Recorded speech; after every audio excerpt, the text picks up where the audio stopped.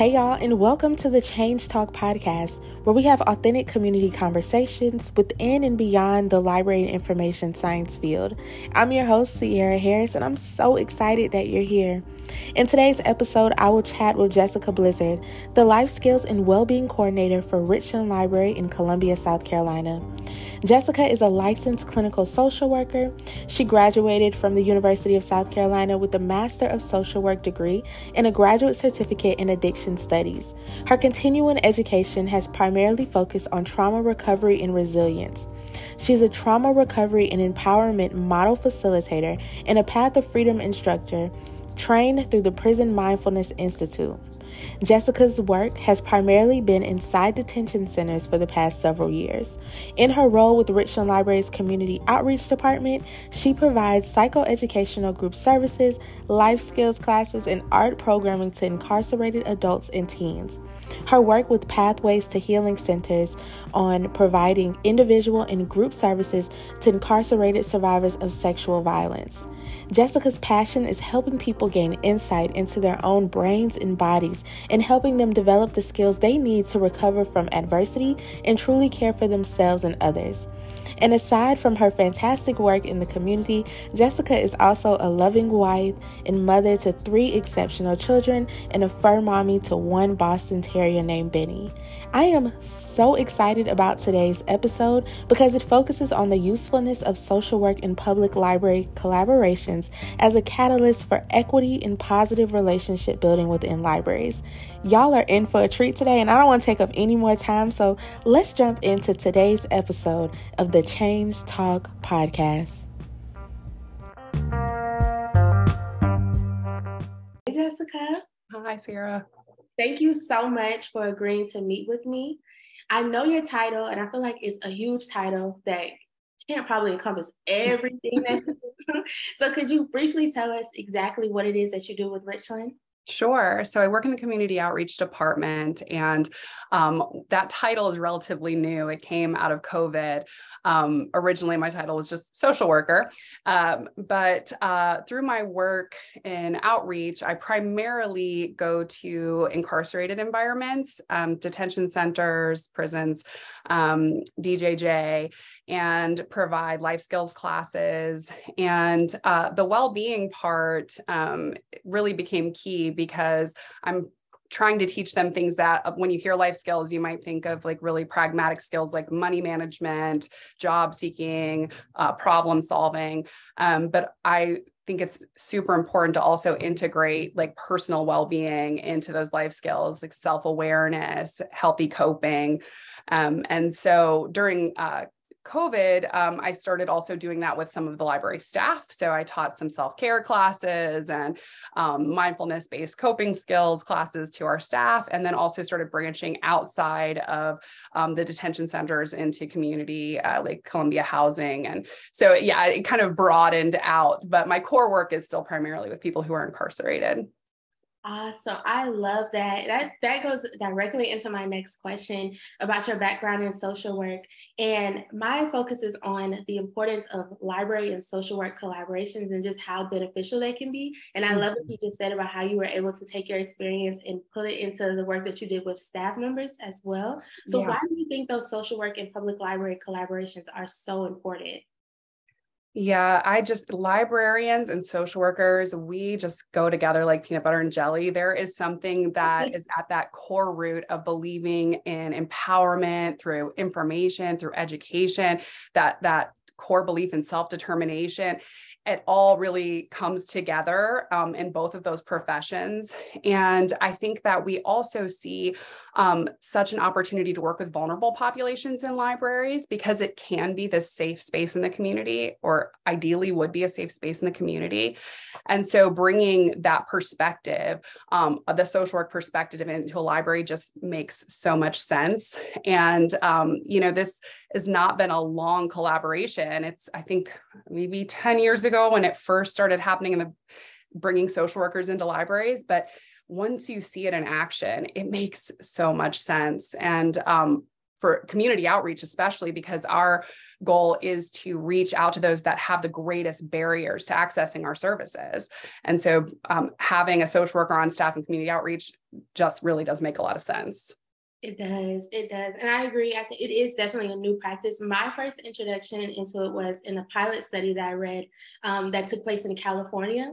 And it stood out to me, the research on like initial relationships that we have with our customers and taking them from being transactional to actually being interactional. And I love that. That became like my mantra for my first year of coursework. I was like, we have to focus on the relationship building and community building. That's what it's all about. So what advice would you give someone? I feel like I'm not seasoned by any means, but I have a little bit more intel taking all these social work classes. But what advice would you give to LIS practitioners who don't have any of that background information, who want to strengthen the relationships they build with their community and make them more interactional and not just transactional? It's such an important thing to think of the whole person. And that's really the approach. I think when we go from this idea of that transactional idea of like, there is like one goal we're trying to accomplish here, we're going to see that goal through, and then this is done, to like this whole person exists. And that comes with it so many different needs and also so many different resources and strengths. And so I think when we think about the whole person, then that allows us to build our programming around things like arts, for example, that we might think of as just a transactional thing, like, oh, we had an art class. But really it could be meeting that need for that person to express some creativity and feel a sense of control in that moment, right?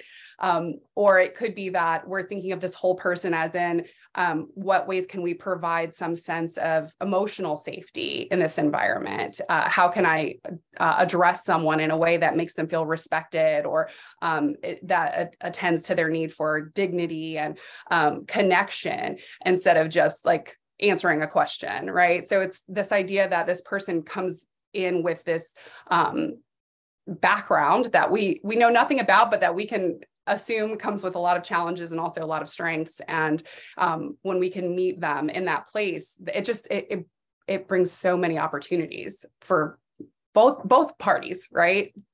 So yeah, I think and I know that we'll probably get there, but the trauma-informed piece for that is ever present too. When we think about everybody walking in the door likely has some sort of trauma in their background, and we can see them as a whole person who has experienced things that we, can't know, but we can assume have been hard. We can definitely try to approach them in a way that won't be triggering, re-traumatizing, and instead would be empowering. And again, attending to that basic need for dignity. Perfect. That's beautiful. That really goes into my next question. One of the main things that I've taken from doing my research in social work, so taking these classes, is that social work really pushes the importance of everyone, no matter the level that a staff member is at, being trained behind the practices and services that y'all plan on implementing, because you see it's like y'all know the importance of relationship building with everyone in the building, from the custodial staff to the security. And when I think about that in libraries, a lot of times we have trainings, but they're only for frontline staff members. They're only for people who are right there. But the relationship begins when the customer enters the parking lot. So it's when they talk to the custodial staff, their interaction with security guards, and looking at how our society is right now, I think that is so important. I think the library needs to inherit those same practices that social workers have when it comes to training and the emphasis. I feel like y'all do such a good job when it comes to training from the top to the bottom. Can you speak on that just a little bit and like be an advocate as to why we should make sure that when we're implementing these new policies and bringing in wonderful positions like yours, that we make sure that everyone is included in those trainings as well? Yeah. I mean, you've done such a great job of illustrating this idea that a person presents and their experience begins in the parking lot, right? It doesn't begin once they get their hands on a book or they sit down for the program. There's this whole experience that they're having.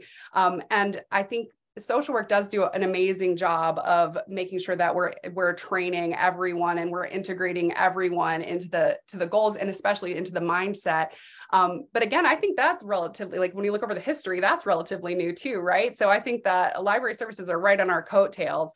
And what I think would really be the benefit is making sure that there's a cultural shift. So the training is incredibly important, obviously. Like we want to make sure that everybody has the knowledge and the skills. And that can be as simple as a policy that just requires they attend certain number of trainings in whatever topic. And Tamara King and I were just talking about how sometimes we want to do the hearts and minds work, but really first we need to do the policy work, and then we'll get to the hearts and minds, because it kind of all goes together.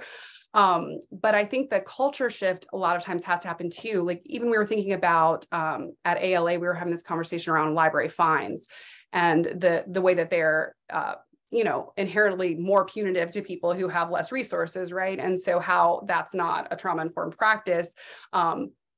When we think about, we're really targeting people who are the most oppressed. So it's this idea of like shifting the culture around what is our purpose here. And if our security, for example, if they're in this culture of like a punitive response, like if you break a rule, you're out of here, right? That's really, that can be addressed in a training, but there also has to be sort of this top-down cultural shift towards what is our goal here with our patrons. And our goal is to make them feel welcome, to make them feel safe, to give them the opportunity to have some control over their environment, their choices, and to shift away from a punitive response instead of to a supportive one, to see an opportunity for engagement, for redirection. And I think that Richland Library is doing a really amazing job with that, because we've just seen a big shift in the way that we're training all of our public safety officers and moving away from this, like, okay, like 3 strikes, you're out of here, towards what's at the root of this behavior, or why is this problem happening? Why are these, why are they breaking the rule? And is there a need there that we could actually meet? So is this an opportunity for us to be this place in the community where we can meet that need? So yes, absolutely, training from custodial workers all the way up and back down. And then that shift towards what is our goal with our patrons? Like, what are we really trying to accomplish here in our community? Yes, I think it's an exciting idea. We want library users to be lifelong users, but we have to make sure that we're hitting the mark on every level of service, from the policies, from how we treat our young. I always worked in youth services in the library, so I'm an advocate for youth. And I feel like sometimes that's an overlooked community. Like we put so much emphasis on children, and then we put emphasis on adults. What about the teens who are going to turn into the adults and then bring their children? It's a whole big cycle. So I think the work that you're doing is so important, because you're an advocate for wellness, not even just in our customers, not even in just our staff members, but in the library as a whole. So thank you for the work that you're doing. My final question for you is, what advice would you give LIS practitioners who are new, but really desire to have strong, positive relationships with the communities they'll serve? So first is to make sure that you're informed about your community. So a lot of times when people start a new job, they're focused really on learning the ropes inside that building, meeting everybody in there and figuring out, where the break room is and what the policies are, and but making sure that you get a really good understanding of what the community around you looks like, taking a look at what the needs are in the community and what the strengths are in the community, so that you really are meeting them where they are. And then I think that that the idea of that whole person, again, is so important. Like each person you meet, I'm definitely going to steal that idea of transactional and interactional, because it is that, right? It's this idea of like when you engage with someone, seeing as an opportunity to create a lifelong patron, seeing as an opportunity to provide support or help. And also, I think it's so important to be open-minded to expanding this idea of what a library does. Because it is ever changing and evolving. And the second that, e-readers came out, it's like, our library's done. It's like, no, we will never be done. Like we have so much work to do in the community, and it can be so much bigger and more beautiful than maybe the original idea was, right? So being open to that, being open-minded to taking on like a greater role in the community than just providing, and not just providing books, because that's massive, but what more can we do to meet the community where they are and to support them? And I think that it's to be open to that feedback, to be open to receiving criticism, to correction, and to hearing from the people who are part of the community. And it could be that you're a part of that community too, but there's always going to be those little hubs and those little sections that we aren't familiar with. And so really seeking opportunity for that feedback, whether that be through like direct polling surveys where we get this really concrete, or just like hearing people out when they talk to us, and softening into this idea that we always have room to grow and we always have room for improvement. And then, taking good care of yourself. I always have to plug that because I see people who are attracted to things like library and information sciences, and people who are attracted to social work. They are called to be a helper. They're called to do good in their community. And so sometimes that can lead to pouring and pouring and pouring out. And so making sure that you are taking good care of yourself is going to allow you to serve people better. Beautiful. Thank you so much, Jessica. This was a beautiful conversation. I really appreciate you. If no one tells you today that the work that you do is so important and that they appreciate it, I'm telling you now, I appreciate the work that you do. Thank you again. I just can't say thank you enough. Absolutely. My pleasure.